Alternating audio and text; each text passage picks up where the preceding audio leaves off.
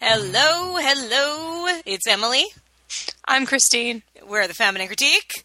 We got an episode. It's number 65 or something. Thereabouts somewhere. Almost senior citizen, I think. And we got movies. Call us for our 300th show. Woohoo! In 9 years. Yes, we have movies on this episode. We do. Now, you picked the movies this week. I did. Yeah. Tell me about that. What was I thinking? So, after last episode... Where, for those who don't remember, I tortured Christine with a chorus line in The Red Shoes. Two wonderful movies about dance. Look, I only like dance when it's in the form of a step-up movie. That's not unreasonable, but you're still wrong. Preferably 2, 4, and 5. Obviously. Not 3. Oh, yeah, why are you trying to antagonize me so early in the show? I don't know. We have like another hour and a half to go. I'm already laying traps, and we just started. So there had been talk of us talking about Dark Places. Mm-hmm. We had covered Gone Girl back in the day.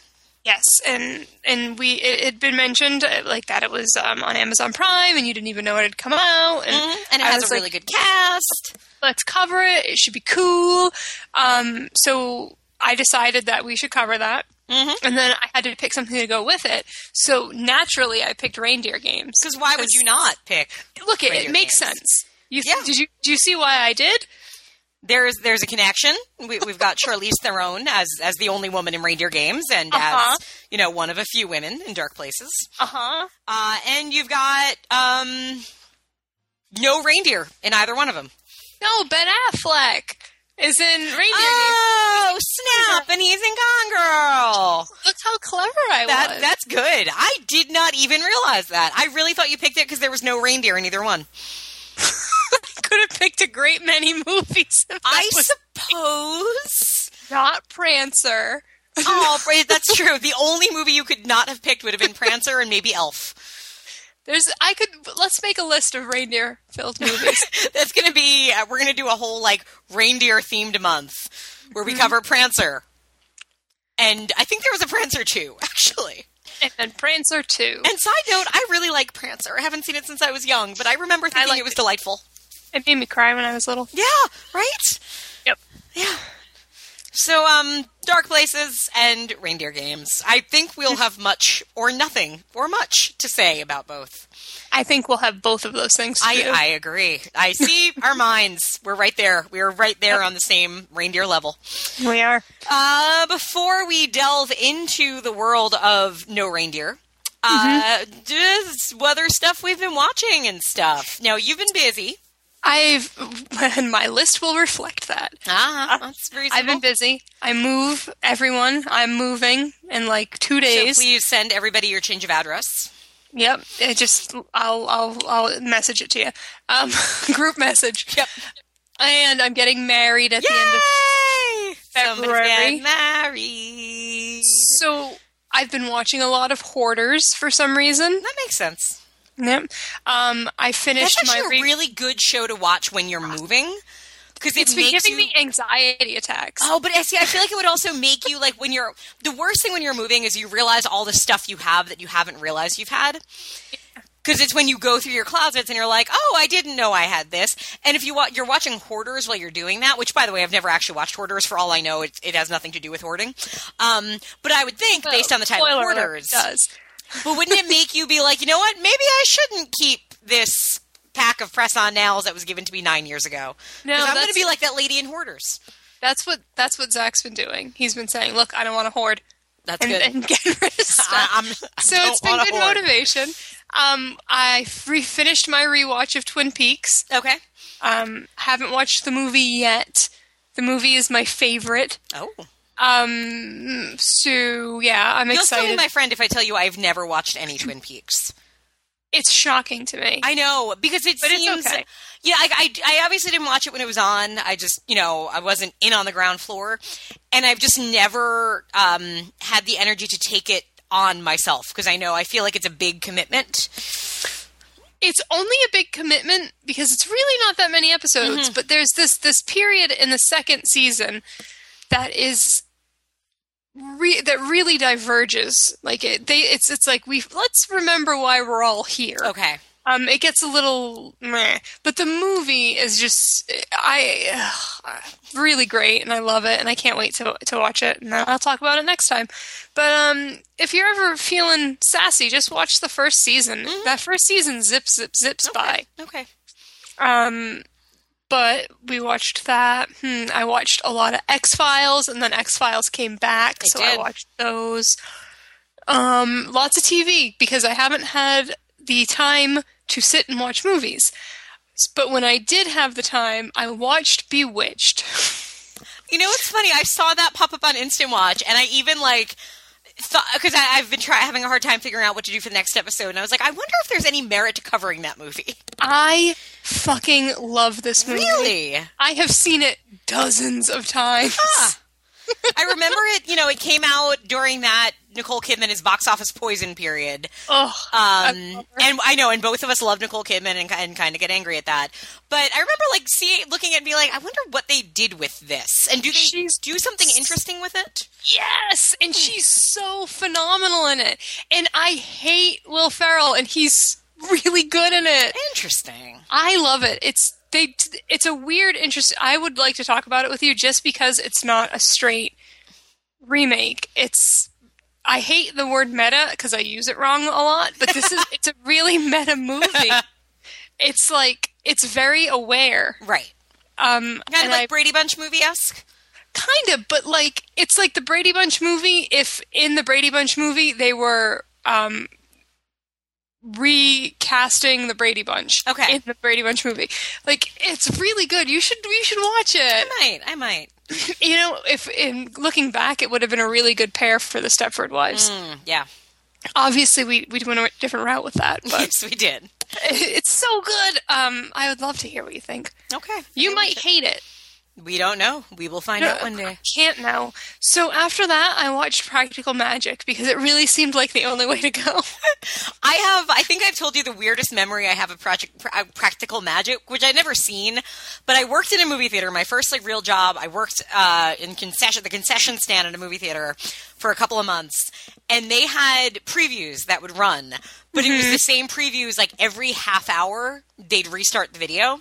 Yep. So I can't think of Practical Magic without also thinking of The Prince of Egypt and Rush Hour.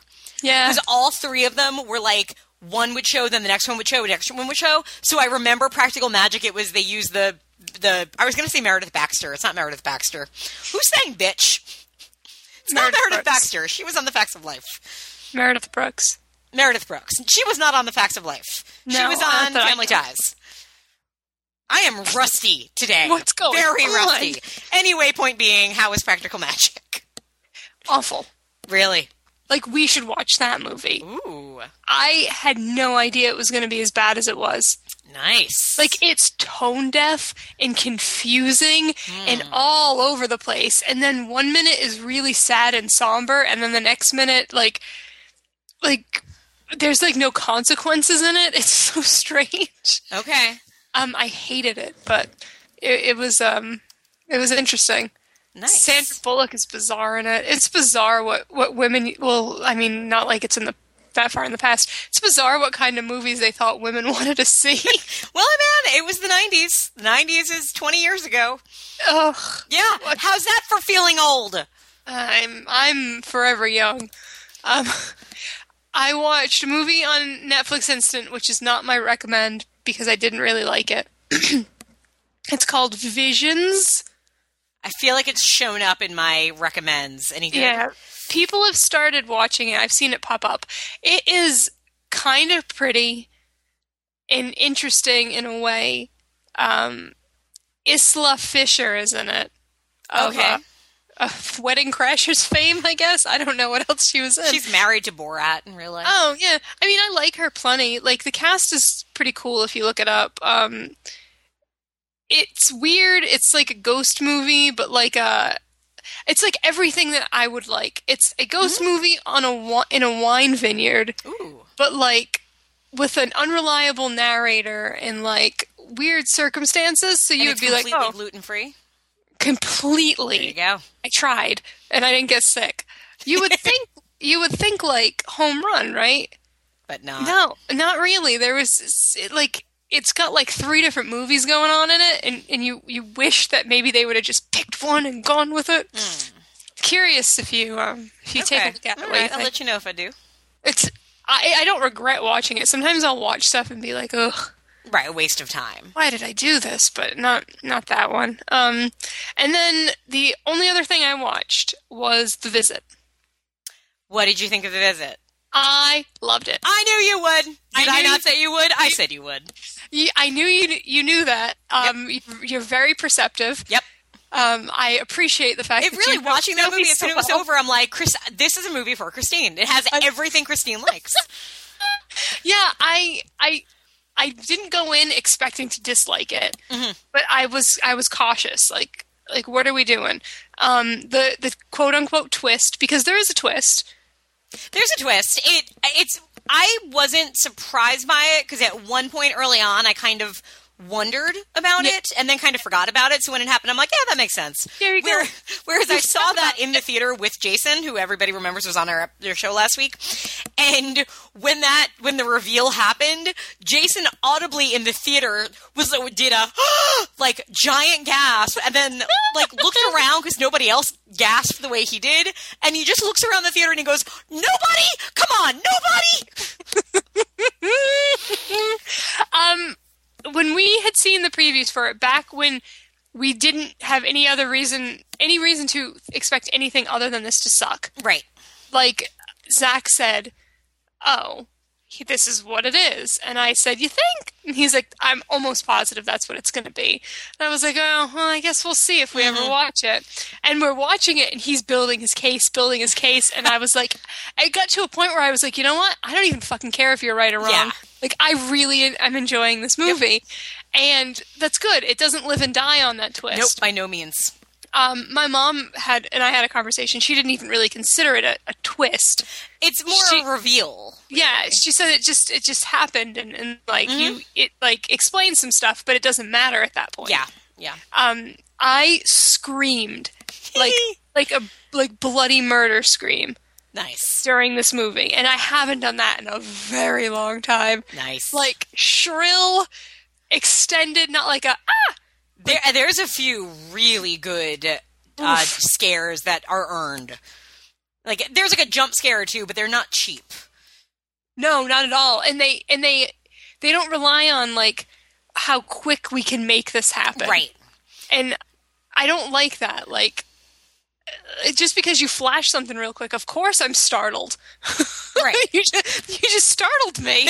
But this one, that's why the extended scream happened, because it like scared me and continued to scare me. Ooh. Ugh, I liked it a lot. Nice. So yeah, and the kids were great, right? They were. Yeah. Like a lot of people are like, "Oh, the kids are so annoying." I'm like, "No, they're kids. Like they act like kids, like precocious kids." Yep. And I think that's a movie that really, where the found footage makes perfect sense and is done really well.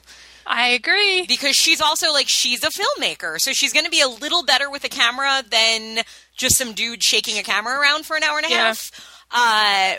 And it makes sense. Like, you never feel like they should have dropped the camera.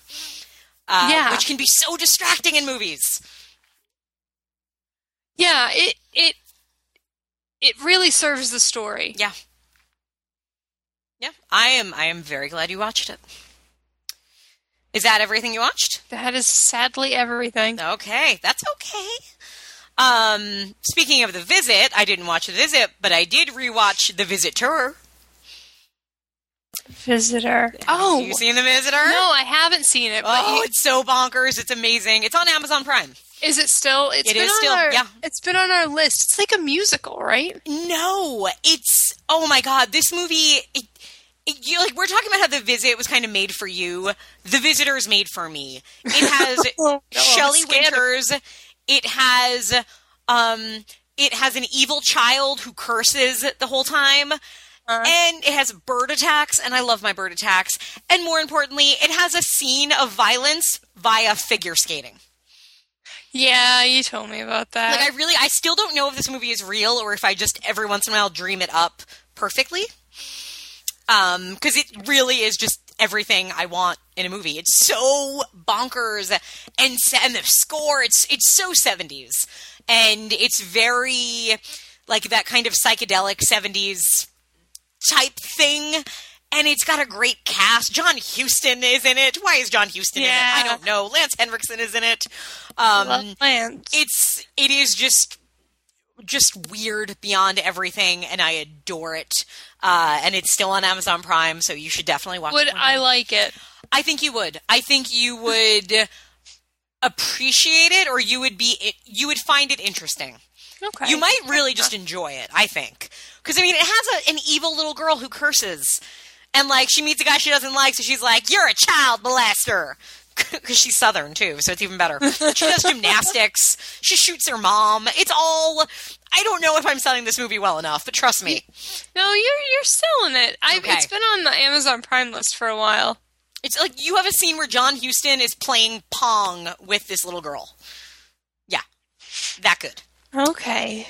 Another movie I rewatched was Mad Max Fury Road. The Oscar-nominated Mad Max Fury Road. I rewatched that before the last show. Nice. But it holds up. Doesn't it hold up?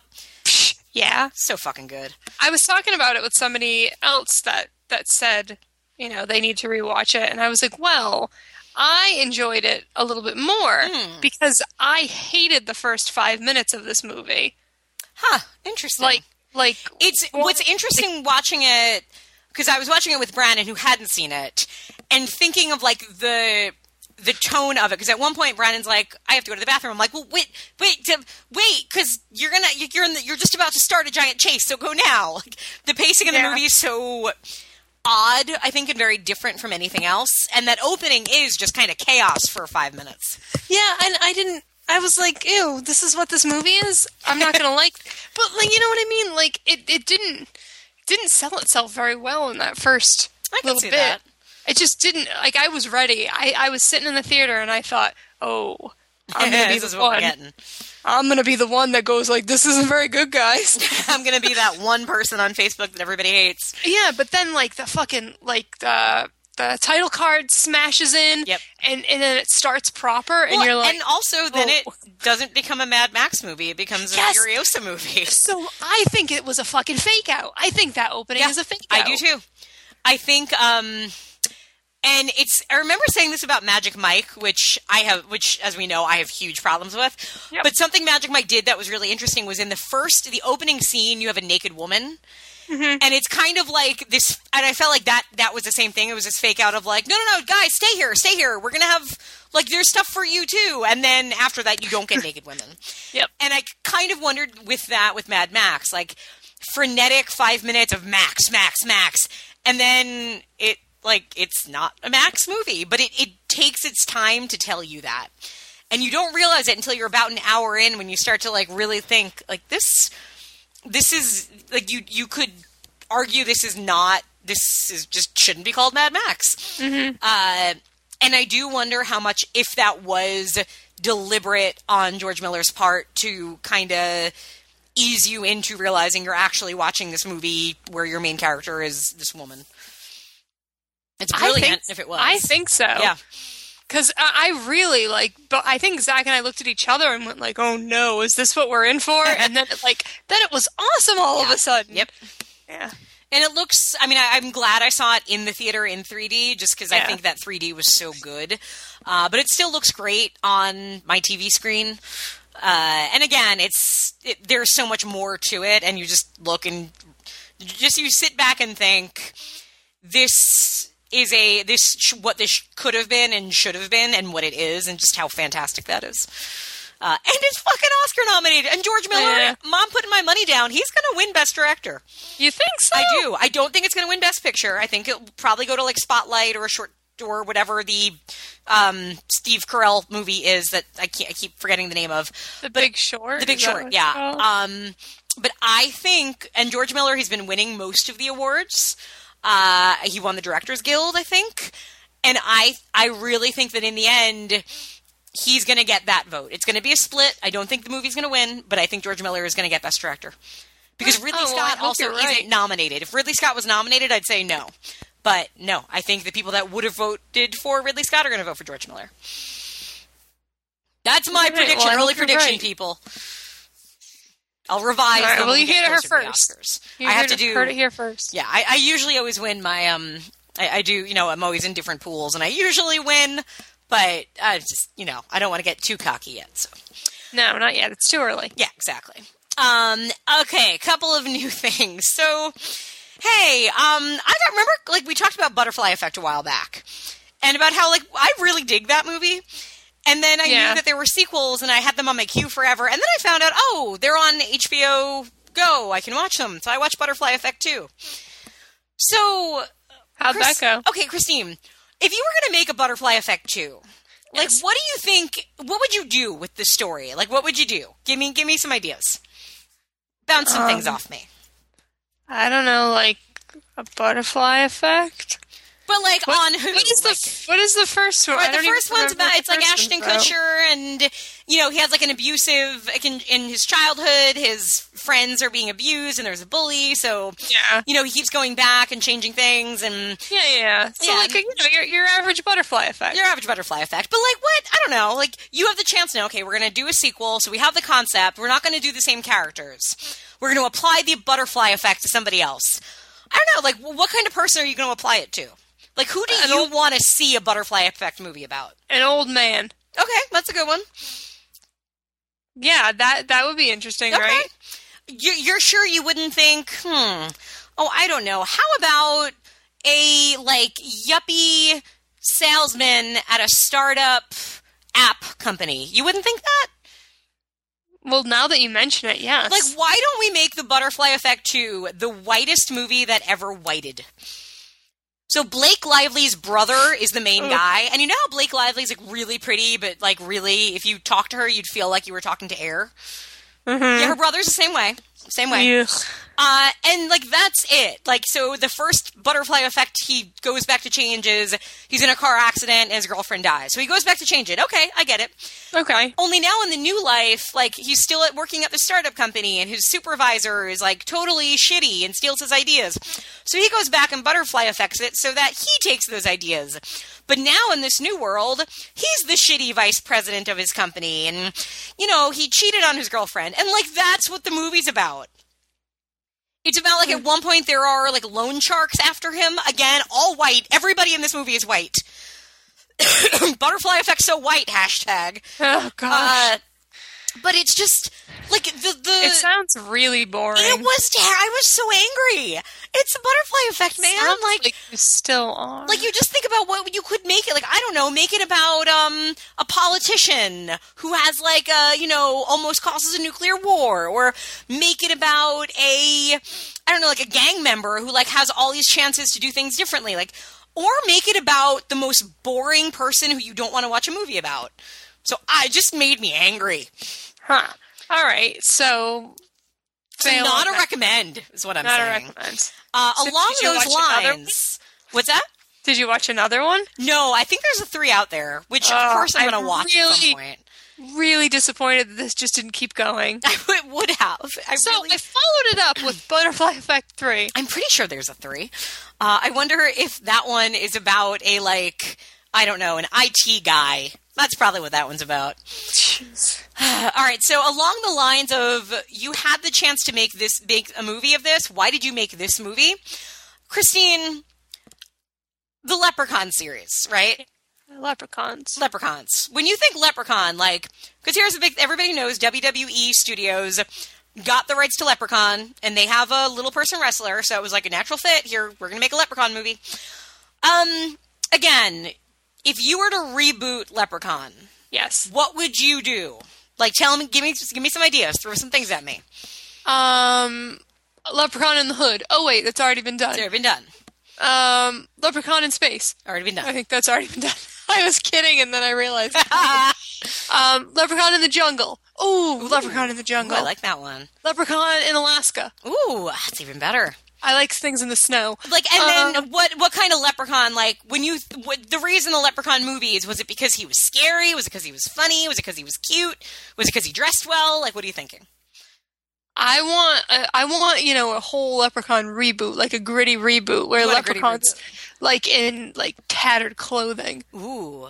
Or what if he's wearing no clothing? Naked leprechaun. Naked leprechaun. And let's face it, you want a scary leprechaun, right? Like, I mean, that's what people came to Leprechaun for. They came there for the scares, and instead they got one-liners, and that pissed people off, right?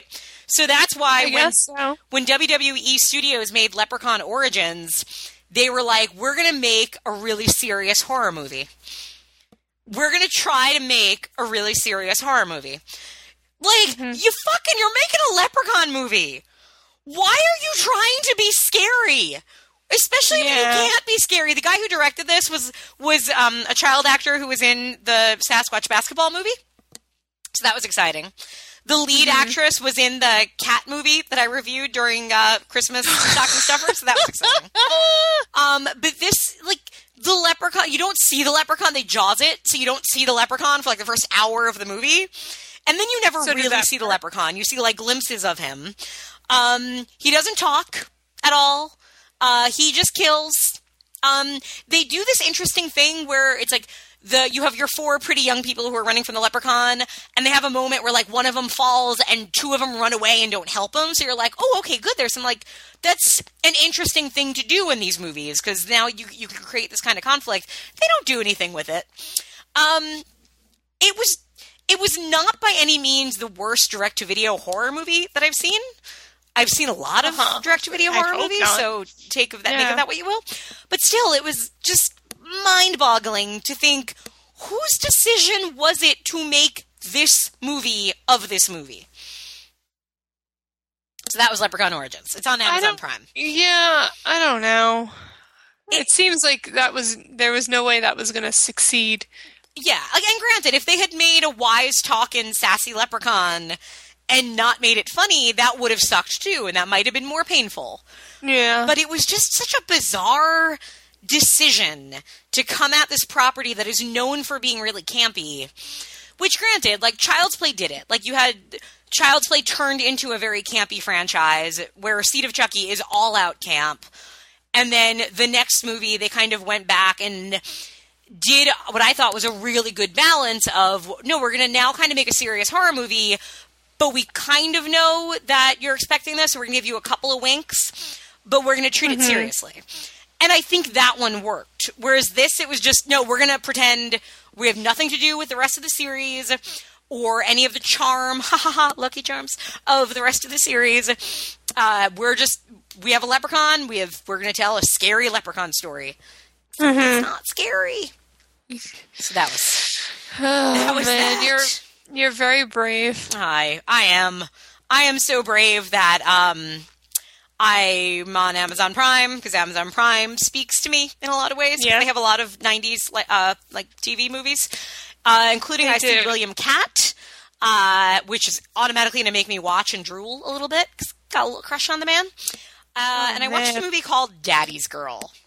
Oh, boy. Daddy's Girl. It's not what you think. I know you and your dirty mind. I know where you're going with it. It's not that. I think most of us. No. Now, Daddy's Girl. So the Daddy's Girl in Daddy's Girl is a young girl named Jody who is an evil child. Just your evilest evil child that ever eviled. This is your movie, huh? This is so made for me. She has one-liners. Like, she kills her teacher. She kills her grandma.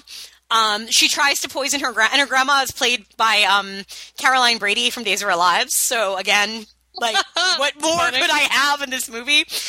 She tries to poison her grandmother's prune juice with Drano, which is a wonderful breakfast scene of her constantly trying to get her grandma to drink her prune juice. She kills her social worker. She tries to kill her mom. It's great. It's so campy, and it's made by the same guy who made Silent Night, Deadly Night 5. Which is actually, to me, the best of those movies. And also in Silent Night, Deadly Night 5 is about the toy maker. And in this movie, William Cat plays a toy maker. So I don't know what kind of connection's going on. It's okay. Honestly, guys, it's not good. But if you want an evil child movie that you've never seen, it's on Amazon Prime, and it's really fun and stupid, and I loved it. Well, good. Yeah, I mean, hey, what makes me happy? You know what else I loved? And you're not going to love it, and people aren't going to believe me, and they're going to judge me for loving it. I watched Rock of Ages. Oh, it was awful. I loved it! What did you think it was? You saw it? Oh, my God. It's so god-awful. We downloaded it as a joke. It was painful to watch. Well, I liked it. Tom Cruise was having so much fun. Oh, it was so bad. I enjoyed it. I think we had seen, I don't know where, like one of the performances from it popped up somewhere, and I was like, oh, this is goofy and ridiculous. That'll be a larf to watch this. So we downloaded it, didn't spend money on it. Oh, wait, unless we paid. Oh, we might have paid for that. So then we watched it, and I was like, this is a bad joke. This isn't funny anymore. Well, I enjoyed it. Liked it. Oh. I mean, it's a goofy, because it's self-aware. It knows what it's doing. Everybody is having fun. Alec Baldwin is having fun. He was a dick about it after it came out, apparently, but he's having fun. Russell Brand is really fun in it, and he's not annoying. I mean, Tom Cruise is, like, award-worthy in that movie. Oof. Okay. I'm glad that we can agree to disagree on this one. Yes. Also, along the same lines, I watched Ex Machina. Oh, still haven't seen it. It was really good. I really dug it. I think you'll dug it. You'll dug it after you watch it. I'll dug it too. Just a extremely smart movie. One that the more it's one that I will rewatch because it did make me think, and then I wondered other things I could have been thinking. And the look of it is perfect.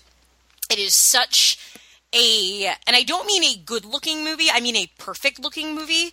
In that the look that it creates for itself is really, it's very, I guess, Kubrick, but it's also really unique, and it's so fitting.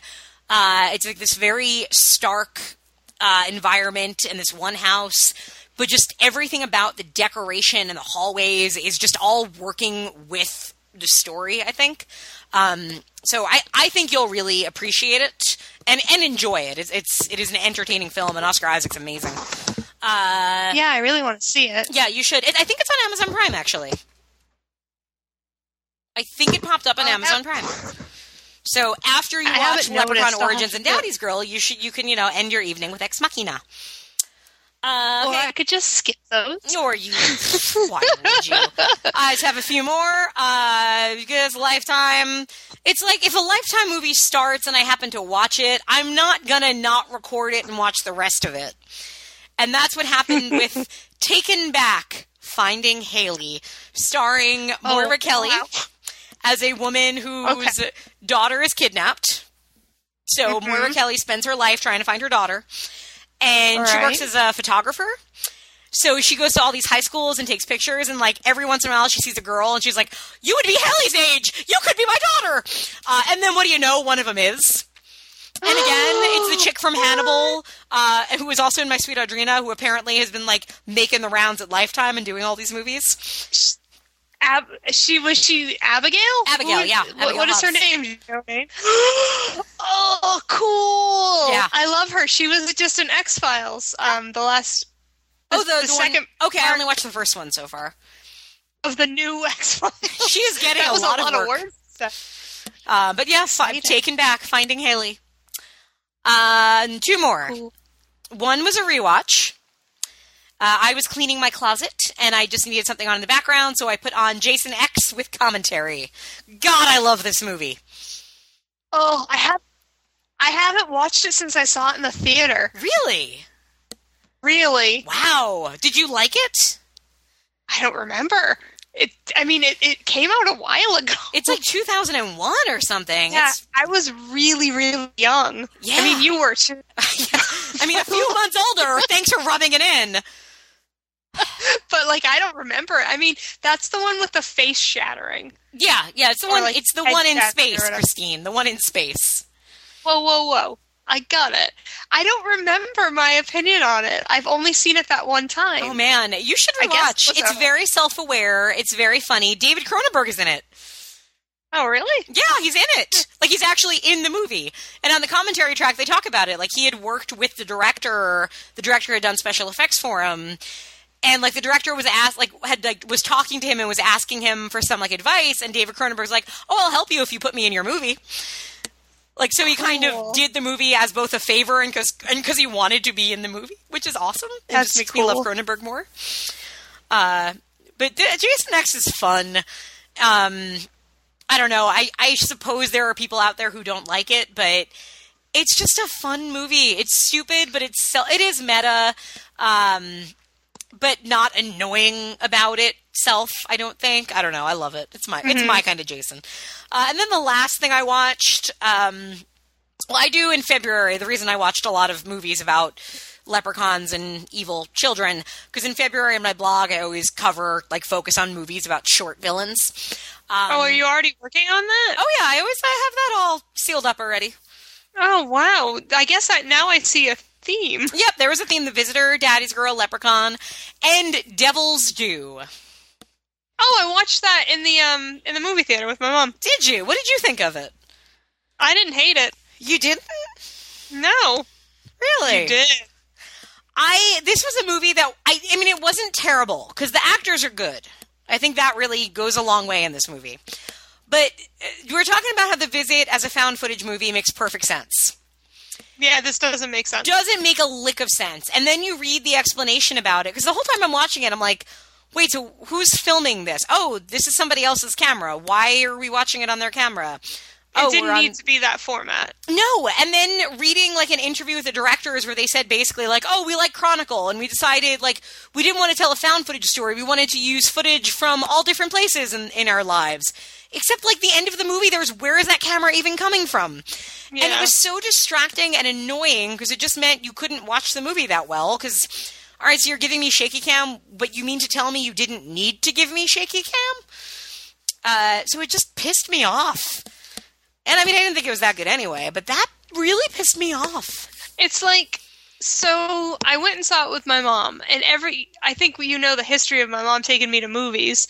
It's usually not awesome. So I was like, all right, this isn't terrible. I mean, it could have been worse. And again, like, it's professionally done. Like, the actors are good. It is a movie. It's a movie. It's got, like, an end reel and credits and stuff. It was just one of those ones I could not get past the fact that it was unnecessary found footage. I just didn't understand why it would do that to me. But that was everything. And then TV-wise, we started Jessica Jones. I'm just a couple of episodes in, but I'm loving it. Have you watched it? No, not yet. Okay. I'm looking forward to when you eventually do. And when we both get through it, we should talk about it, because I think there is a lot to talk about. But it's good. Really enjoying it. And then you know what else I started watching? I started watching Alias. Oh, like that show? Yeah, the show, Alias. With Jennifer Garner, yeah. Because after I saw whatchamacallit, at Force Awakens, I'm like, what else has J.J. Abrams done that I haven't seen? Let me check out his filmography. Zach talks about Alias constantly. I'm really digging it. I'm like halfway through the first season. Apparently it's good. It's good. From what I've heard, it gets bad. Like a lot of shows, like people have said it falls off a lot at the third season. But so far, like, you could see how it's really influential on TV, because it just feels like a whole different scope of what you had at that time. So I think, like, you wouldn't have had Lost. You probably wouldn't have had S.H.I.E.L.D. Like, it was a very important show. But it's also just, the action's really good. Like, as soon as, like, Gina Torres shows up in the third episode as a Russian-Cuban spy, I'm like, okay, yeah, you got me. Jennifer Garner's great. Mm-hmm. I'm digging it. I'm really digging it. I'm sure at some point it's going to break my heart. But it's fun. Yeah. So I just wanted to put that out there for the world. It's on Netflix. That's good to know. Yeah. And that's those stuff. So now we get to talk about the other stuff, of which we may have much, we may not have much. Which one do you want to do first? Oh, boy. The one with reindeer or without reindeer? Or no, I'm sorry. The one with reindeer No, they both don't have reindeer. I don't know. I can't remember. Do you want to do the one with reindeer in the title first? Why don't we do the one with reindeer in the title first? We'll come back, take a break, and then we'll come back. We won't come back before we take a break because that wouldn't make sense. And we will talk about 2000's reindeer games. Woo!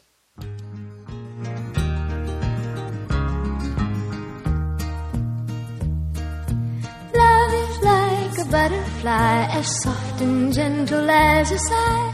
The multicolored moods of love are like its satin wings. Love makes your heart feel strange inside. It flutters like soft wings in flight. Love is like a butterfly, a rare and gentle thing. I feel it when you're with me. It happens when you kiss me. That rare and gentle feeling that I feel inside. Your touch is soft and gentle. Your kiss is warm and tender. Whenever I am with you, I think of butterflies. So from the director of The Manchurian Candidate and Ronin and The Island of Dr. Moreau, we get 2000's Reindeer Games. Written by Aaron Kruger, who most people will know as the writer of the Transformers movies, Scream 3, and The Ring. Scream 3 is a good movie. I'm not a fan of Scream 3. But you're not a fan of Scream 2. Or Daddy's Girl, so what do you know? Reindeer Games, 2000. Reindeer Games. Now, we should be clear, Christine watched the theatrical cut. Yep. I watched the director's cut. Which Christine, the DVD box told me it had sizzling footage not seen in theaters. So I'm sorry. I feel a little bad that I got to experience the sizzle and you didn't. Can I ask you a question about the sizzle? About the sizzle and about the cut of movie you watched? Sure. Okay. So Emily watched the really, really long one because the really, really long one... I watched the 2 fucking hour one, just to be clear. It cost $10 to rent that one on Amazon. And I'm sorry. I don't want to spend $10 on this movie. You also don't want to spend 2 hours on this movie. Spoiler alert. So in the cut that you watched, everyone cover your ears if you haven't seen this. Do Ben Affleck and Charlize Theron have sex more than once? They have sex twice in that cut?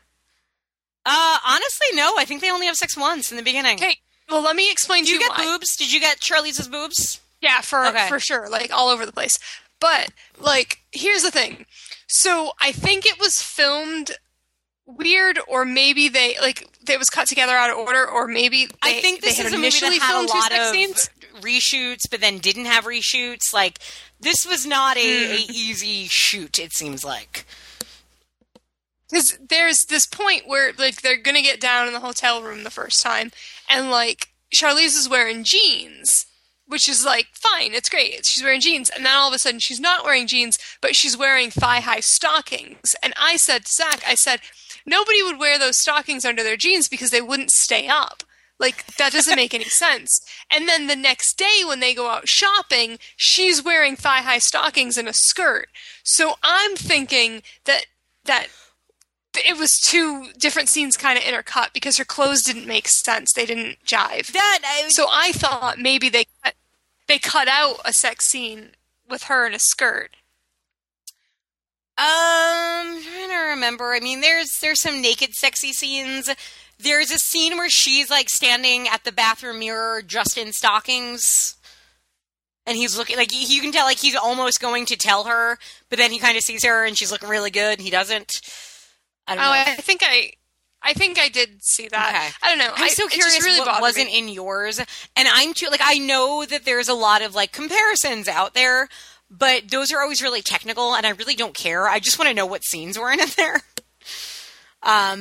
And I mean, we'll get to the twists at the end. I think we'll do, like, a spoiler alert for stuff later, because I'm wondering if any of that was different. I don't know. Because, I mean, what's really funny is I'm watching this movie and thinking, I know I'm watching the director's cut. This movie's way too long. But I don't know what they could have... cut was way too long, too. Like, but what's funny was, like, watching it, I'm like, but it's all pretty... Like, I guess they could have cut out the 35 times it went back and forth whether he said he was Nick or said he was Rudy. But other than that, like it's pretty plot based. Like I was really curious what else they could cut out, I guess. But I guess the prison shit. Sorry, I can tell you what they should have cut out. But it's just crazy to think that even at the 90 minutes it was too long. So tell me about what this movie's about, Christine, without spoiling stuff. Oh my gosh, I was just scrolling through pictures, and there's this really cute picture of January Jones at the premiere of Reindeer Games. Whoa, did we even know 12? Did we even know who January Jones was in 2000? No, I guess she would have done... When was Love Actually? It was like 2002? She is... Now, this is a picture of January Jones and Ashton Kutcher at the event. Oh, was she dating him? Because Ashton Kutcher's in this movie for a split second. They look real cozy. Oh, well then. Oh, she looks cute. Anyways, I'm not here to talk about January Jones. I'm here to talk about Reindeer Games. Reindeer Games is a movie about a guy in prison with another guy, and one of those guys is Ben Affleck, and his roommate in prison, that's not what they're called, his cellmate in prison, is writing letters to this lady, and they're pen pals, and they love each other, and then Ben Affleck's cellmate gets shanked, gets stabbed in the prison, dead. He can't get out. For some reason, this is a prison where everybody's getting released on the same day. I wondered how that worked. If it's like, oh yeah, it's like we only have certain days where we let guys out. So they're getting released on the same day. Ben Affleck leaves the prison. He sees Charlize Theron, the lady that the cellmate's been writing to, and he can't leave. He has to go and say something to her. But he doesn't say, hey, I'm really sorry. Who's dead, which I thought is what he was going to say. He says, hey, I'm that guy you've been writing to. Yep. And then proceeds to hook up with her and have some crazy sex and become an item. And then Gary Sinise with his crazy cat eyes shows up. Yeah. And there's a casino and a heist and Santa costumes and confusion about. Well, it's a whole, mistaken identity because Gary Sinise is Charlize Theron's brother. Yeah. And old cat eyes Mick Sinise. Yeah, right? The old cat eyes Sinise. He thinks that Ben Affleck's, as the other guy, worked in this casino, so he knows security, so he's supposed to help him take it down. But Ben Affleck's like, no, I'm not him. So Gary, old cat eyes, is like, so you're just banging my sister? He's like, no, I am him. And she's like, wait, but you're not? He's like, yeah, no, I'm not. No, I am. No, I'm not. Not even kidding. The first 35 minutes of this movie, it never makes any sense whether I just wasn't paying attention. But, at what point is Gary Sinise just like, no, you're him. I'm just accepting that. There's never a reason for him to believe it one way or another. So then later on, when everybody's like, wait, maybe it's not him. Maybe he's lying to us. It's like, no, we know we know who he is now. No, you don't! It's just annoying. And you have, a kind of band of interesting people, actually. Because you have Gary, old cat eye, old Gary. This is Mission to Mars, Gary Sinise, where he has Mars, Gary Sinise. Some work done on his face, and he is very distracting. Also, his eyes look violet. They're yeah, and it's scary. And his posse includes Danny Trejo. Yep, exciting. And, the best thing... Actually, no, there are two best things about this movie. One is Danny Trejo, who doesn't get enough to do, but there's a moment early on where Danny Trejo, they're all, driving on this big, robbery, and Danny Trejo's, reading The Economist or something, talking about the economic stimulation, and it's this really funny moment of, that's cool, Danny Trejo's gonna be kind of, the smart guy, but they drop that. That never happens again. It's Donal Logue, who's in everything, is also in this movie. And what's his name from Tales from the Hood? Clarence Williams? Clarence T. Williams III, I think. Yeah. He's also there. But, then this movie just peters out for about an hour, and I'm bored and angry. Then Dennis Farina shows up and fucking brings this movie back to life. Oh, yeah, Dennis Farina. I almost said to you, he's not in this movie, but he is. No, thank God he's in this movie, because this really losing me. Not that it got me back, but for 5 minutes. That roped you back in. For 5 minutes it did, because he shows up, and the idea of this movie is kind of neat, because it's set in, Detroit? Or not Detroit. It is at a casino somewhere in Michigan, where the idea is very, like, out in the middle of nowhere, on a reservation, a casino. It's winter. It's cold out. It's not pretty. It isn't like a sexy casino. We don't have showgirls. Like, we just have angry waitresses walking around. And Dennis Farina plays like a former kind of Vegas club promoter who's now here. So he's like, he's trying to bring this place to life. And the big thing is that, like, you know, they have Coke and Pepsi. So when somebody orders a rum and Coke, it's like Coke or rum and Coke or rum and Pepsi. Like, all I don't of a sudden, think that's in my movie. It's funny. Like, I'm like, yeah, this is great. No, that's something that wasn't in my movie. Oh man, I really don't think so. That does not. I was checked out for this movie, but not that checked out. Yeah, because what happened? There's a scene where Dennis Farina is just kind of going over all, like, the ideas for the casino and talking about all the things that he's brought to it. And one of them is they're the only casino that has both Coke and Pepsi. And then later on, one of the bad guys orders a rum and Coke, and the bartender is like, rum and Coke or rum and Pepsi? Like, that was funny. That was really funny. That's all that's funny in this fucking 2-hour movie. Jeremy, I don't know. I'm sorry. I don't get it. It's not good. It makes no sense. It defies logic. Nothing happens. It's not fantastical enough to not follow life rules, but it just doesn't follow life rules. Like, Gary Sinise and his pals fucking pull out guns in the middle of a parking lot. Like, what movie is this? It's not like an off-the-wall, zany adventure. You can't get away with shit like that. Yeah. The tone is so confusing. Ugh, it really is. And one of the biggest problems I had, and we talk a lot about, like, the, like, quote-unquote likable characters, blah, blah. My biggest problem with this movie, if I really had to nail it down to one thing, Ben Affleck is your main character. He's a jerk. And not, like, a likable jerk, not a funny jerk, not a charming jerk. He's just a dick. Like, he was in prison for stealing cars. It's not like, he's not a bad guy. Like, yeah, he committed crimes, but he didn't seem like he hurt anybody. First thing he does when he gets out is bangs his best friend's girlfriend who thinks he's somebody else, which is a dick move. And sure, Charlize Theron looks fucking great in this movie. You can kind of get it, but it's also just a dick move. Then he's a dick to her for a while, before he should be a dick to her. And then he's just kind of in a shitstorm, but who cares if he gets out of it or not? Like, yeah. And the thing is, he's not fun. Like, I feel like if you put, like, somebody like Colin Farrell, for example, would be somebody that you could see in this part, but I think could at least be magnetic to watch. Mm-hmm. Like, where he could still kind of be doing all the same things in this movie where he's kind of a jerk, but there's something that you could understand why I'm supposed to be watching him. Ben Affleck has, and I'm not a Ben Affleck hater, and I think something Ben Affleck can do really well, Ben Affleck can play a dick exceedingly well. But in this movie, I don't know what he's doing. He's not doing anything, and the screenplay isn't doing anything for him. No. Frankenheimer isn't taking him anywhere. So he's just your everyday dude, and I don't want to watch a movie about an everyday dude. I see everyday dudes in my life. Why do I need to see them in a movie? He's so smug. Yeah.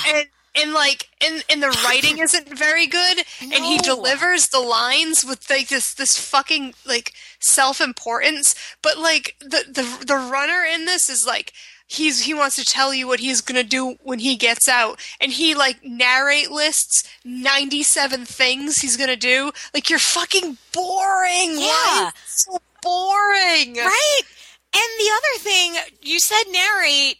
Was there narration, or, like, was there narration throughout the whole movie, or was it in the beginning and then, like, 80 minutes into it and then never again? I know it was super narration heavy in the beginning. It did fall off, but I didn't notice that it disappeared. It comes back at a certain point, and I was so confused when it did. I'm like, wait, was that happening? Yeah, I wrote voiceover. 90 minutes in, we get voiceover? Like, that's my question mark? Well, spoiler alert. These two movies do have something in common. They have a few things in common. One of which is narration. And again, narration that doesn't particularly work because there's not really a need for it. Yeah. And that's the biggest thing about narration is it's not like you can't do it well. Many movies have done it well, but no movie should have to do it. Yeah. And a movie that misuses it's like, and I mean, you could say the same thing about found footage. A movie that misuses found footage is always worse than a movie that misuses that doesn't go for that, I guess. And so it's just always pretentious whenever you have narration, almost always. Yeah. And it's just stupid. Yeah, and this screenplay is not good in any way. Yeah. It is not funny. Talking about tone, so you're so unclear what the tone is. And then you kind of get, like, I also wrote, how many times can Gary Sinise not kill Ben Affleck? Because there's like so many times when he should just fucking kill him. It's really repetitive. Yeah, but the best thing is, like, about maybe a half hour in, when you've had, like, kind of like the posse criminals are kind of funny, here and there, blah, blah. And then you get a good Samaritan kind of who sees something you shouldn't see. And a really fucking brutal death scene for him. Yeah. Which is so mean and cruel. And is just, like, I don't... it's one thing to not know the tone of your movie. That's often the killer to me to a movie.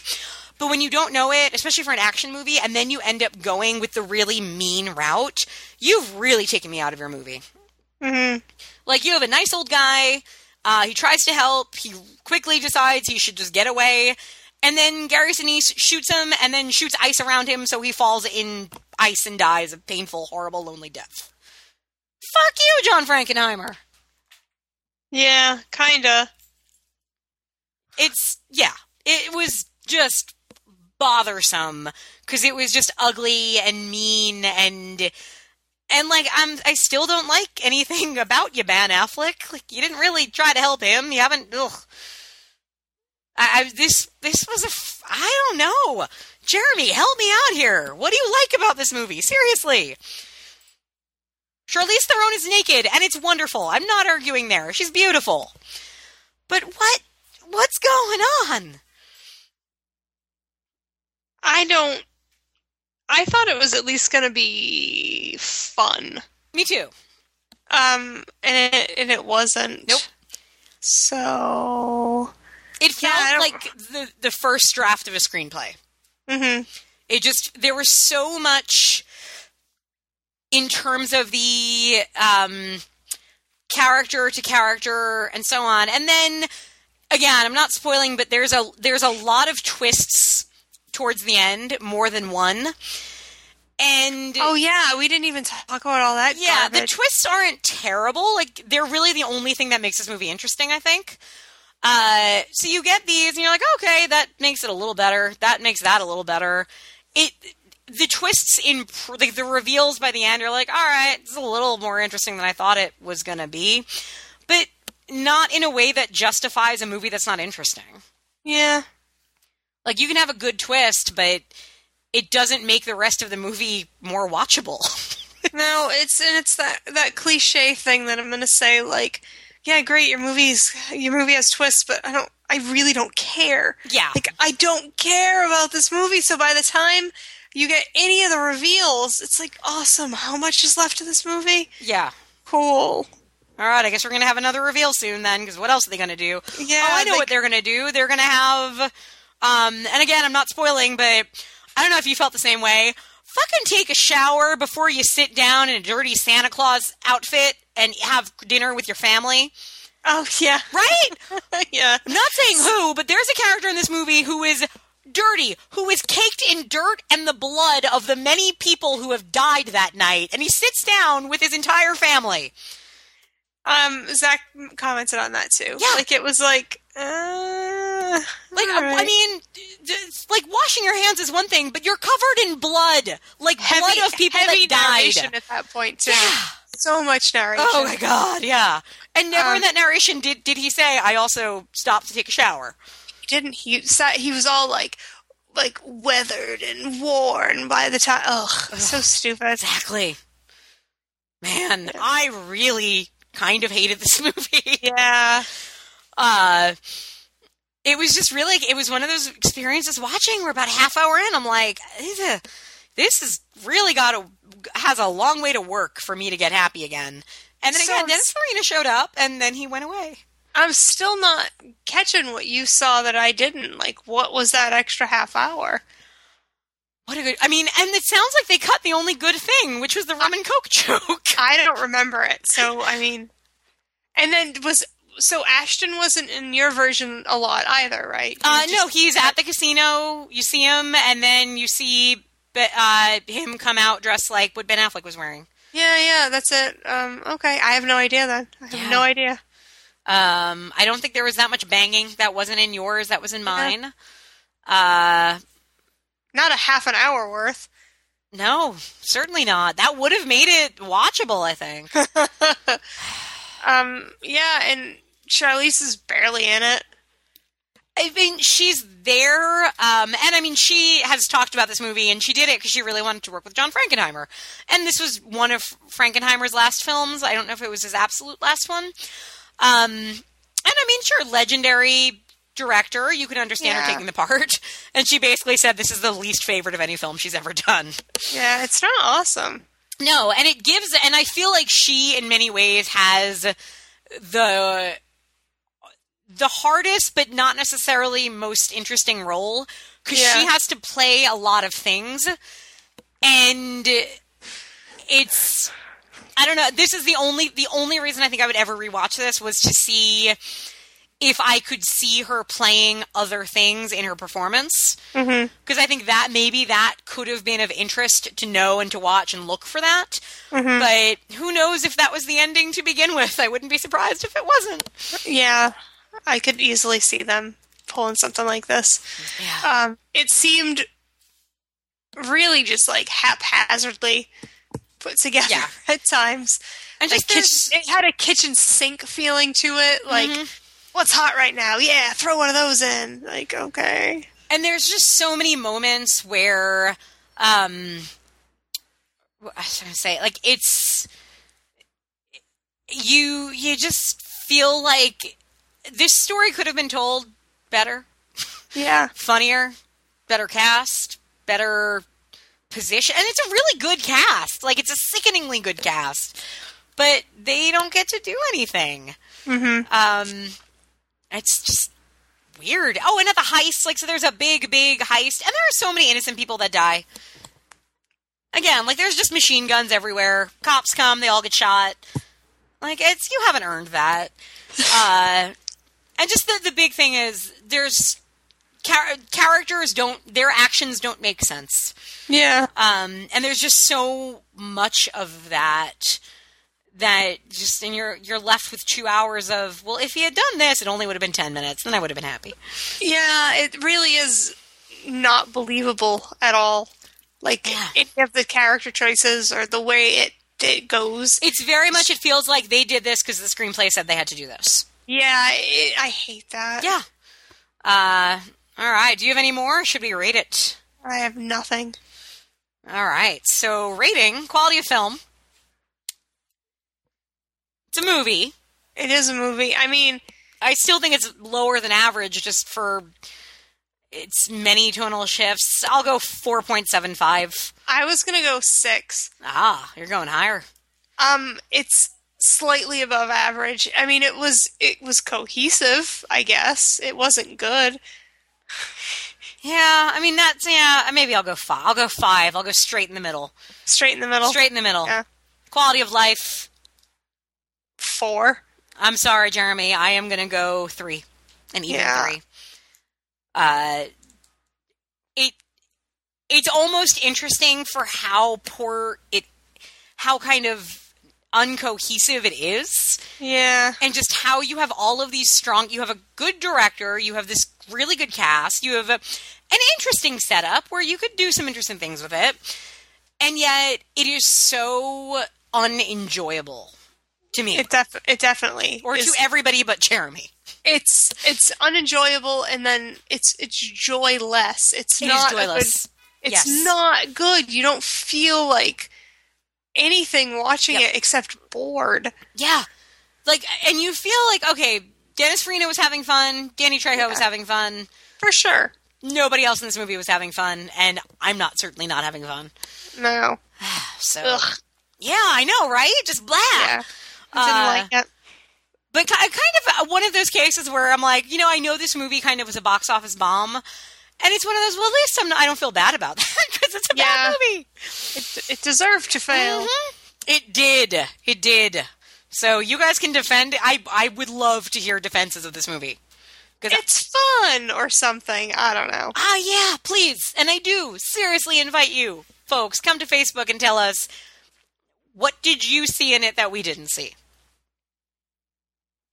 Without our Gary Sinise cat eyes.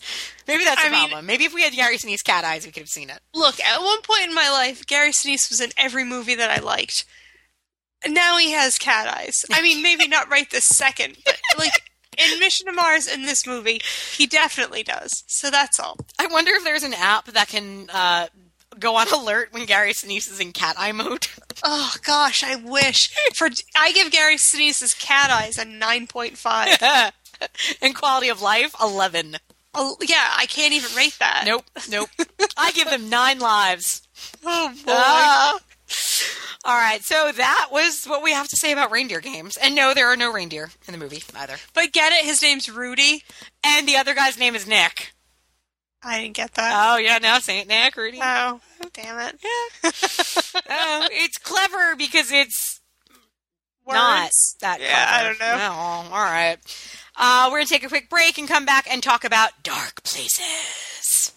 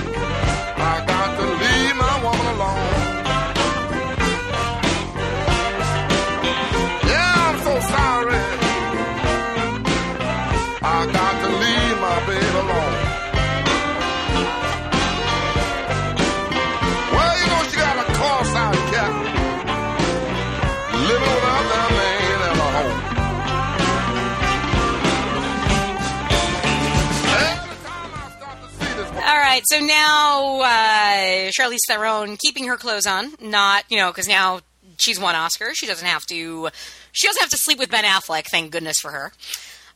With 2015's, probably? I think so. Yeah, Dark Places, which was, basically it was optioned before Gone Girl was anything. And it's, which is why kind of it is what it is, I guess, in some ways. Because you think when Gone Girl came out, it was such a big moneymaker, such a big, a big hit and awareness hit, I guess. Yeah. That you wondered, well, who got to direct Dark Places? And it's this French director, Gilles Paquet-Brune. Yep. That's how you say it in French. I don't know if you guys speak French, but that's how you say it. And I think what happened was he had basically optioned it before anything got huge for Gone Girl. I don't know at what point he got the cast he got, because it's a really high-profile cast. This fucking cast. So you have Charlize Theron, who's also a producer on the film, so she was, I guess, into it from the beginning and wanted to play this character. You have Drea De Matteo. Yep. Nicholas Hoult. Love him so much. Christina Hendricks, who, fun fact, was supposed to play the Drea De Matteo role, had been cast as Chrissy. I would have hated it. I agree. I don't think that would have been right. And Drea Matteo is so perfect. Drea Matteo can play a wounded stripper perfectly. And Christina Hendricks, because originally the part that Christina Hendricks played was going to be Samantha Morton. Samantha Morton dropped out, right when filming was about to happen, or when filming had already started. Because the story, they say, is that Christina Hendricks was already in her trailer when, Charlize Theron, a director, knocked on her door and were like, so what if do you have any thoughts about playing the mom? And it makes perfect sense, and it's good casting. And then, what's his name? The dude... I didn't write his name down. The guy who plays Runner, Sean Bridgers. I'm not even kidding. When I read the book, that's who I had as Runner. Really? Yeah, because I had just seen him in Jugface, where he also kind of plays like a southern, soft-minded person. That's interesting. And that's who I totally saw in that part. So I'm always feel very vindicated when that happens. But let's tell the folks what this movie's about. Okay. It's based on a book. That's what it is. Okay. That's not what it's about, Christine. So, it is about a woman named Libby whose mother and two sisters were murdered, and her brother was incarcerated for the murder. And it's basically about her kind of finding clues and solving the case and going back through what happened in present day, intercut with flashbacks of the day that the actual event happened. Mm-hmm. That's close enough. No, that's it. And the book is told first person. Yes. Oh no, it's not. There's narration in it. But I think Libby's chapters are first person. But it rotates, actually. It's 3 points of view. It's Libby's, and then you'd have a chapter from the mom's point of view, and then you'd have a chapter from the brother's point of view. I loved that his chapters were my favorite. Oh, yeah. And so you have 3 distinct voices in the book, because you have Libby today, who's a really interesting, fucked up character. Yes. Because basically when she was 7 years old, her entire family slaughtered or imprisoned. And she is now the girl who sends her brother to prison and who saw her family die. So she just grows up very, very harsh. She just can't really form relationships with anybody. She can't seem to work. Like, she has no people skills or anything like that.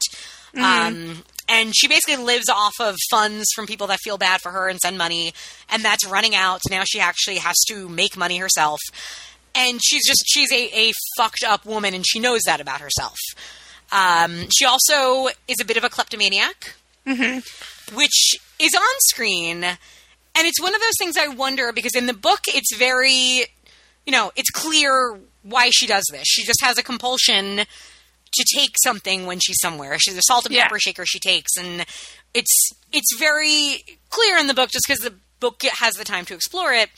I would wonder, it worked for me in the movie because I knew it about the character. Yeah, it could easily be something that's missed. Yeah, I wonder if you hadn't read the book and watched this movie, what you thought of that. If that was distracting, or if you just accepted it as a character thing. And so you have her brother, who because the books, it's also set in like 1985 is when the murders happen. So it's the height of fear of Satanists. And her brother is like a 15-year-old kid who, is growing up poor, kind of falls in with the wrong crowd, and a psycho girlfriend played by Chloe Grace Moretz. Mm-hmm. And you get that very just angry teenage boy voice in there.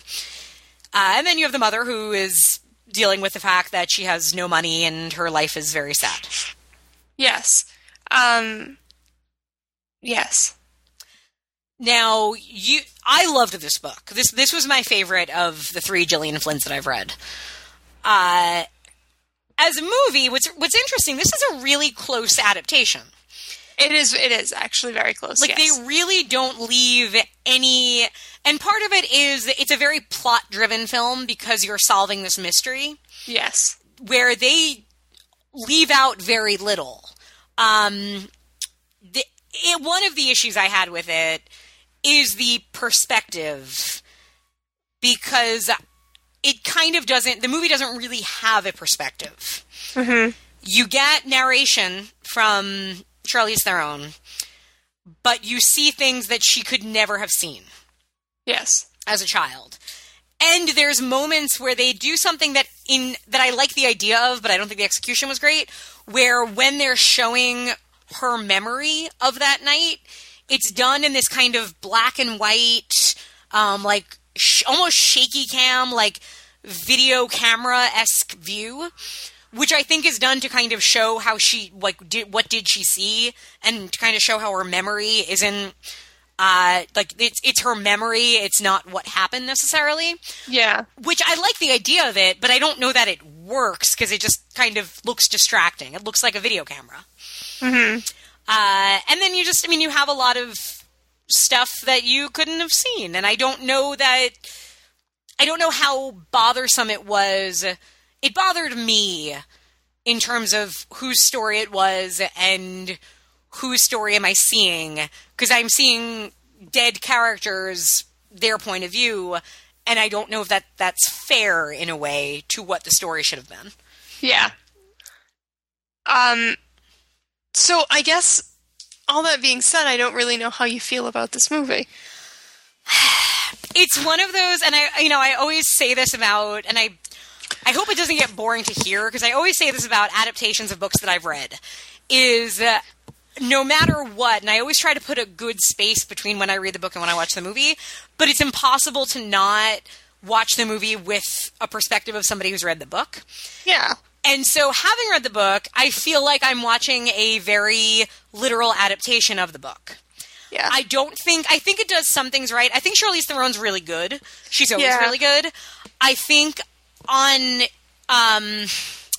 don't want to say surface, I think she nails this character. I look at her, and even though she's physically very different from the character in the book. In the book, the character is like tiny. She's like 5. She's not even 5 feet, and it makes no difference in the film that she's not. I look at her in this movie, and I believe her to be Libby. I totally buy this woman's life, that what she's been through. Yes, she's more attractive than she probably should be, but it's Charlize Theron. She's always going to be that way. So I liked that performance. I liked Christina Hendricks. I liked a lot of the cast. But I feel like I just watched a literal adaptation of the book. I didn't feel anything watching this movie. Yeah, me neither. Yeah. This is not my favorite book. Sharp Objects is my favorite. I enjoyed this book quite a bit. I think this might have been... No, I read Gone Girl first. This is probably the second one I read then. I really liked the characters. So, I mean, it's kind of like you can't ever... Since I read the book, it's not like I can meet these characters for the first time. So, anything that I felt in the movie, I brought it with me. Like, the movie didn't give me anything.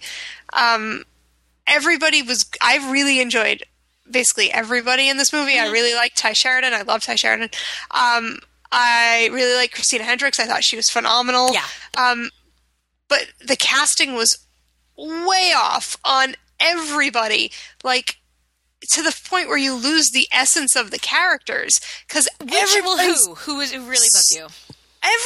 Everybody's super pretty. They're all pretty, yeah. I say that and I get that it's Hollywood, but so to an extent everybody is going to be super pretty, but they're really pretty. But distractingly so. Like there are people in this movie who are known for their looks. Who really bothered me though, and who actually was one of my favorite aspects of it though, was Nicholas Hoult. That's not the Lyle character. The Lyle character is actually probably my favorite character in the book.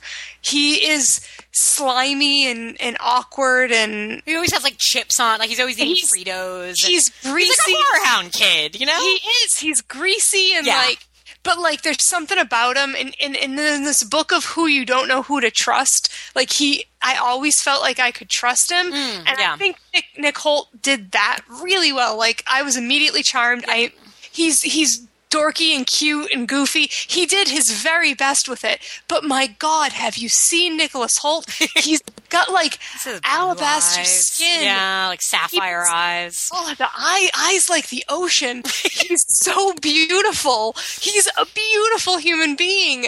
And that's not it. And he's super tall and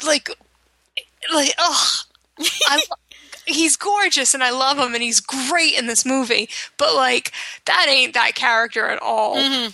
And that's, I mean, one could say that that's a stupid argument. Well, I mean, it's an argument from somebody who read the book and felt like that was a disservice to the book. But, like, I really feel like in the book, class plays a really big part. Was a huge part for the Days. Yeah, for that family, because they are dirt poor. That is such a big motivator to something that is a big reveal that we won't give away. But they are dirt poor to where everything is scraping by, and it's, I mean, devastatingly so poor. And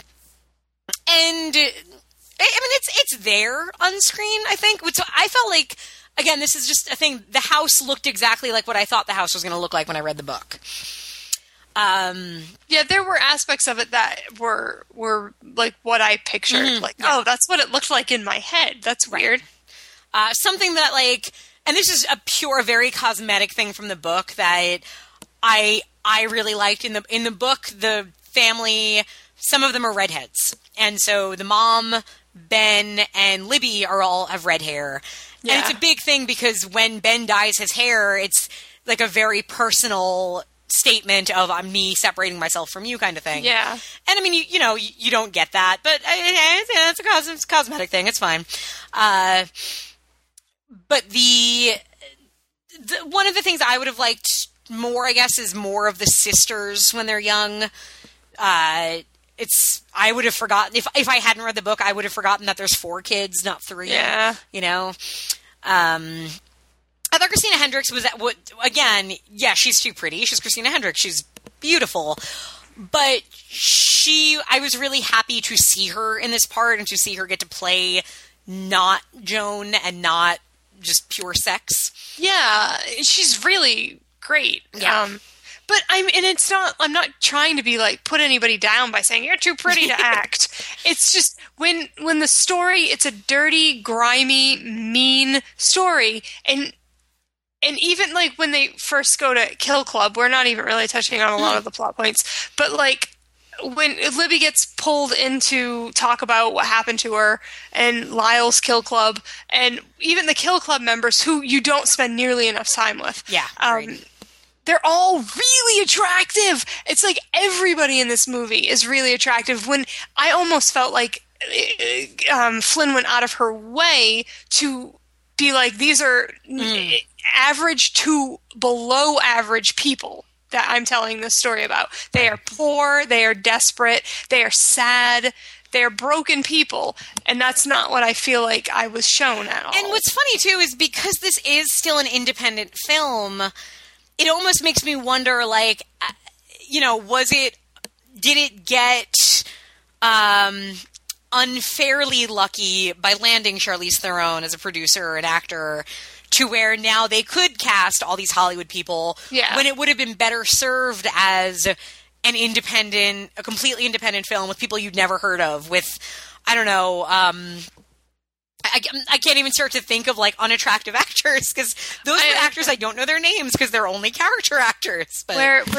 we're that's not really where we're at ananymore. And it like I get that that's like, what's his name? The guy who played the actor who's in everything, who was in Jury Duty. Why did I go to Jury Duty first? Roach and the People Under the Stairs. Oh, I can't think of his name, but I know exactly. But you know what I mean? Like, awkward looking, like, he would have been, he's probably too old now, but he would have been your type to cast as Ben, let's say. Yeah. Ty Sheridan is beautiful. And he's beautiful. He's supposed to have been in prison for 30 years. Oh, and then he ends up keep that face for being in prison for 30 years. What's his face? What's his face plays him when he's older? What is his name? I can't think of his name. Oh, I don't know, but that guy's way too good looking. The Hawkeye that's in The Strain. He's in The Strain, everybody. He's got a name, I can't think of it. He was also an Ant-Man. You know who I'm talking about. But like, my God, it's not like one or two. It's like everybody in this cast, you're like, yowza. Yeah, like I'd tap that. Like, so in that what's regard, that, you killed your mom? That's okay, we can talk about that after.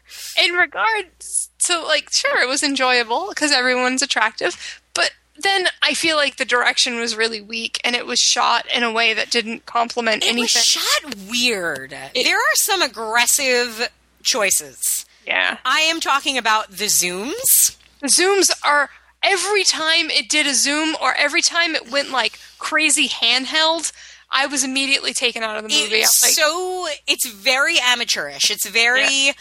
You see it a lot in independent films now from, like, first-time independent filmmakers. Yeah. Like, the only time you use a zoom is, like, when you're videotaping your daughter's clarinet concert. When someone says something shocking. Right. Like, in a movie that's supposed to be gritty, and again, it's not really very gritty, like, it's because it's so unnatural, and it's not fluid with the action to where you're not distracted because you're just bought into it. Like, no, I'm watching the movie, she's sitting down, she's talking, and the camera just zoomed into her. Mm-hmm. What? Yeah. Yeah, it's some very, very poor filmmaking, I think. I feel like this is a case where what saves it is the actors.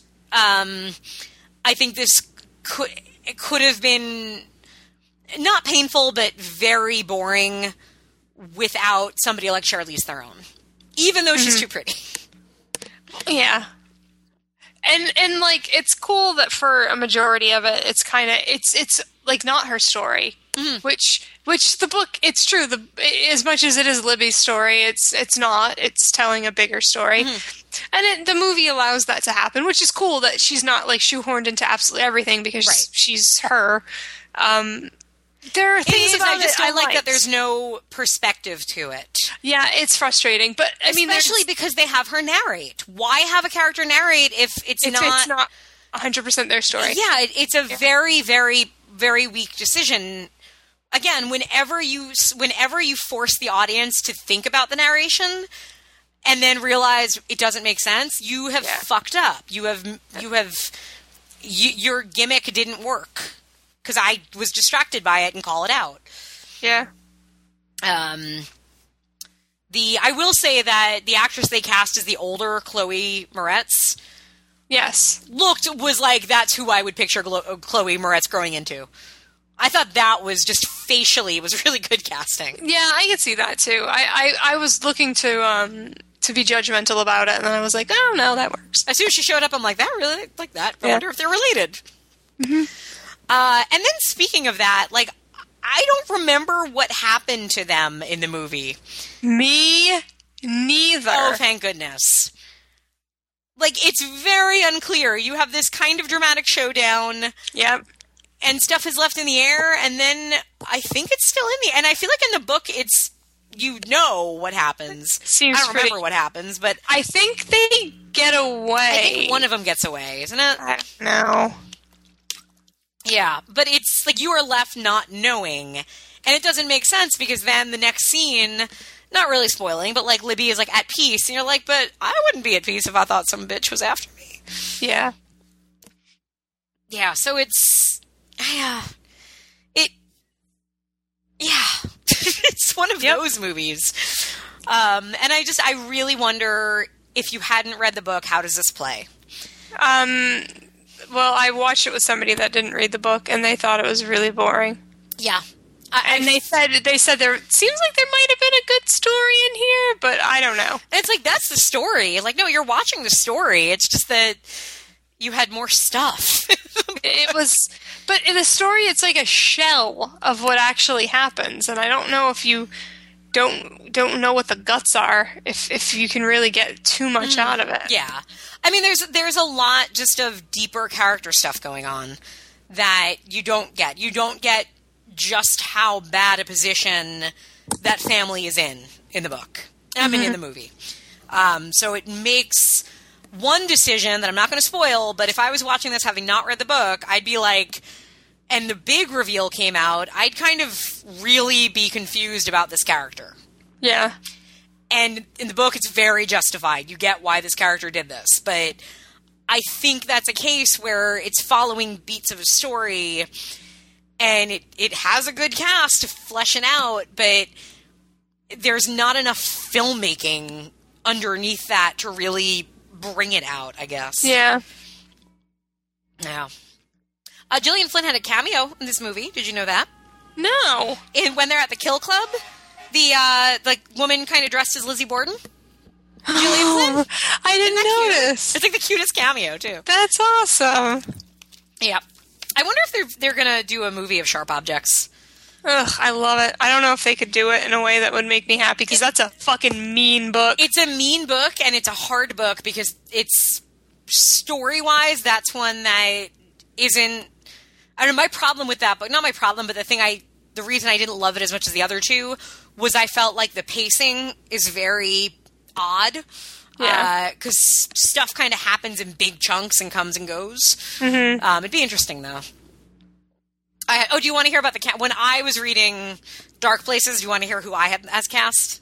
Yeah. Okay. Tell me. Libby, Clea Duvall. Yeah. Right? Young Ben and old Ben, I think I just had one actor. I had Caleb Landry Jones. Mm-hmm. Mom, I can see that. You can totally see it, right? Redhead. Yeah. The mom, I had the mom from Oculus, whose name I can't think of, who was on Battlestar Galactica. Yep.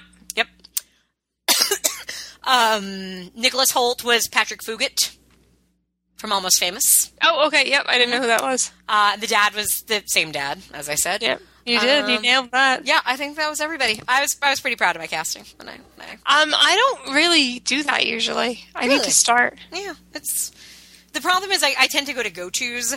It's like whenever there's a woman like between the age of 35 and 50, it's almost always going to be Laura Linney, just because she always seems to work in that part when I read books. Yeah, so it can get confusing. But yeah. So kind of meh in the end. Like, I can see why it kind of didn't have any kind of theatrical run, just because, I don't know, it's kind of just a crime film that doesn't go far enough, I guess. Yeah. I wonder if it would have done better if it had come out before Gone Girl, or if it just would have been more forgettable if it had come before Gone Girl. Ugh. I don't know. Or maybe it would have been exactly the same amount of forgetful. Exactly the same. But just in terms of how it was received, I guess. Yeah. No, I know what you mean. It's just... Yeah. And I don't know. I mean, it is... I think if you're a fan of Charlize Theron, which, I mean, I am, I think... I think she probably is one of the best actors working today.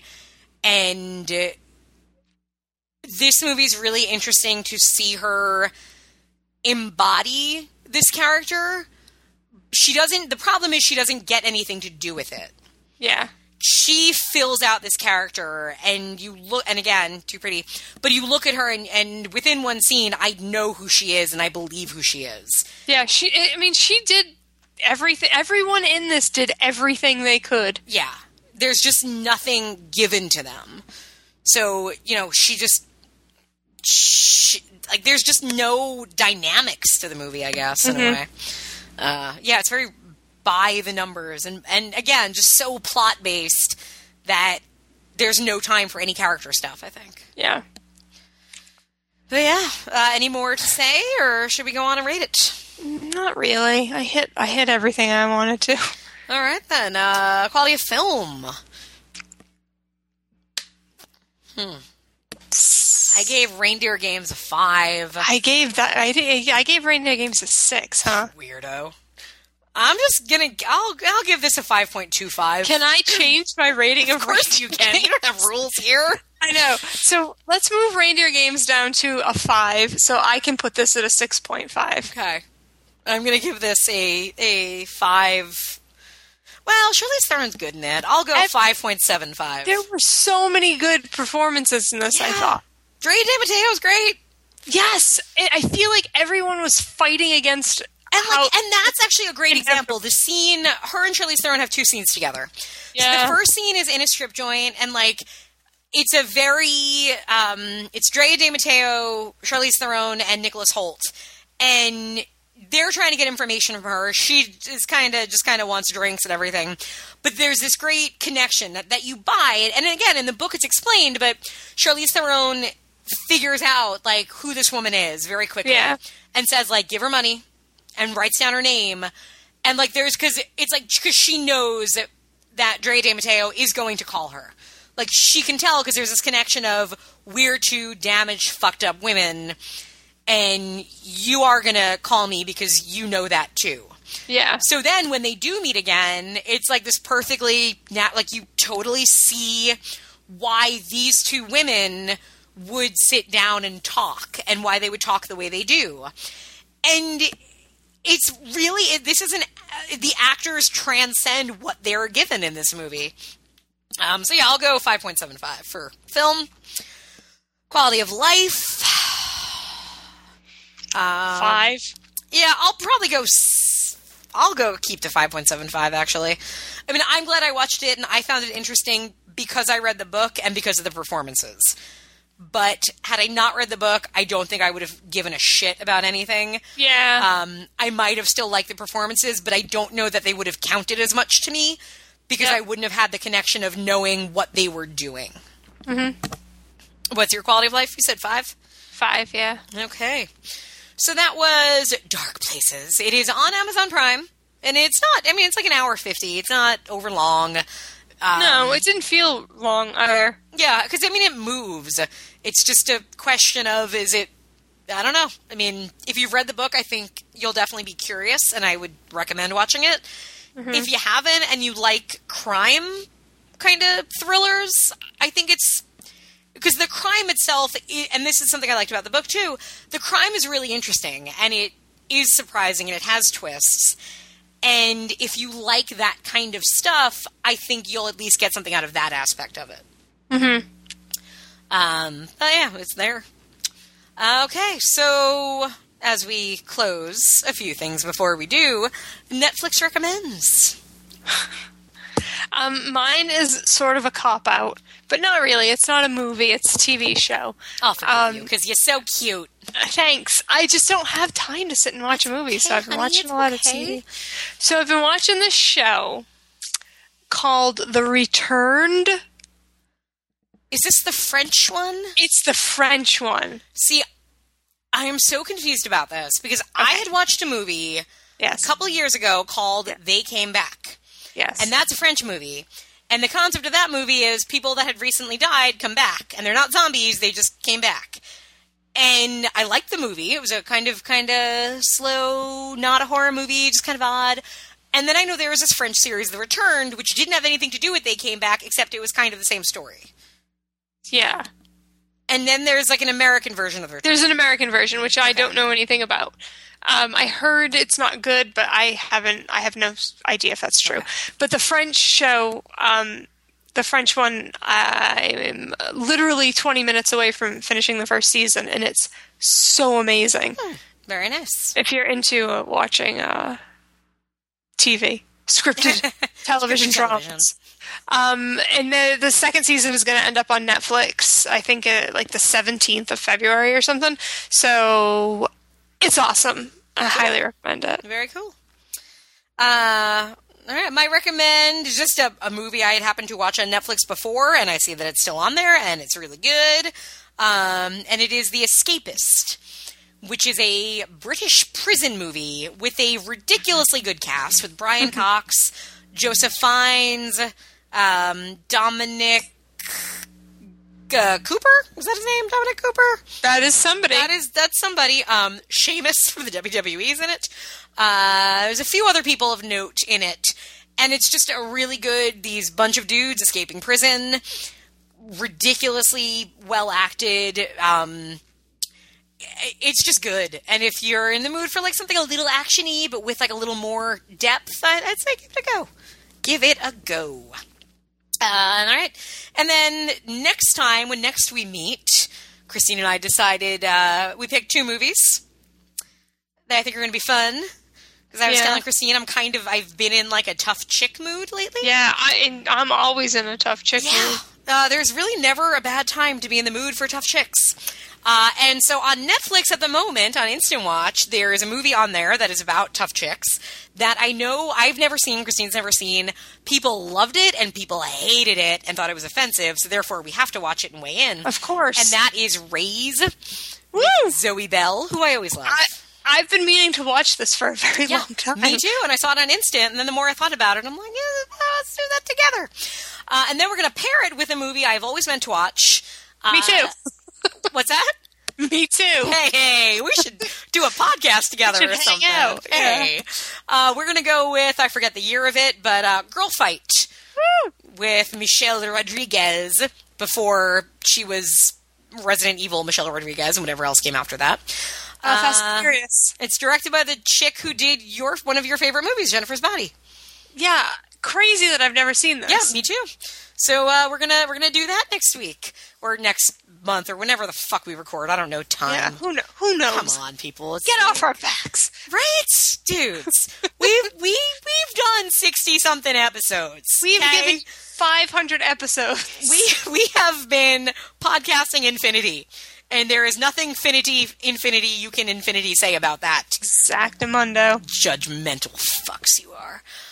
Okay, so if you would like to weigh in and tell us what we missed in Reindeer games, come to our Facebook page. Come to Twitter, where we're at Feminine Podcast. Or just, I don't know, come stop by, ring my bell. I might open it, and if you bring pizza, I'll eat pizza. Mm. If you bring pizza to Christine, make sure it doesn't have gluten on it. Yeah, and then I'll eat it. Okay. Also, no meat, also no dairy. So don't bring me pizza. Oh my God, dairy? When did that happen? I don't eat dairy. Is that a new thing? Like a year, maybe? Oh, God. Girl. Sorry. So what do you eat? Oh, no. Don't do that. You don't eat cheese, is what you're telling me. Correct. How are you still alive? Well, plenty of other things. I don't get you, man. Oh, no. Sometimes I worry is all. All right, well, I'm going to go eat cheese.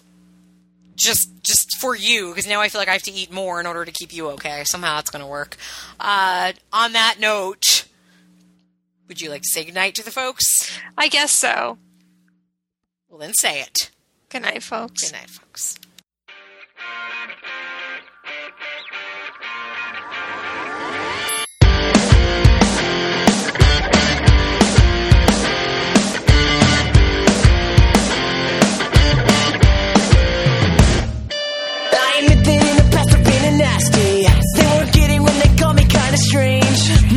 Nowadays, I've mended all my ways, repented, seen the light, and made a change. And unfortunately know a little secret. It's a talent that I always had possessed. Lately, please don't laugh, I use it on behalf of the miserable, lonely, and depressed. Pathetic, born unfortunate souls, in pain, in need. This one longing to be there, this one wants to get the girl into a hellfire. Yes, indeed, those poor unfortunate souls, so sad, so true. They come talking to me, crying, will you help us? Will you please? Did I help them? Yes, I do.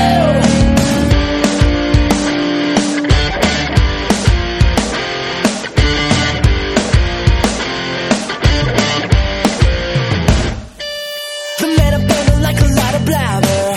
The thicker girl who got us is a bore. Yes, on land it's much preferred for ladies not to say a word, and after all, they're what is that a battle for? They're not all that impressed with conversation. True gentlemen avoid it when they can, but they don't insert it on. On ladies who withdrawn, it's she who holds her tongue who gets her man. But unfortunate souls, go ahead, make your choice. I'm a very busy person and I haven't got all day. It won't cost much, just your voice. Those poor unfortunate souls, so sad, so true. If you wanna cross the bridge, you've gotta pay the toll. Take a gulp, take a breath, go ahead, sign the scroll. Nikki, Kevin, now I got our boys with boxes on the road.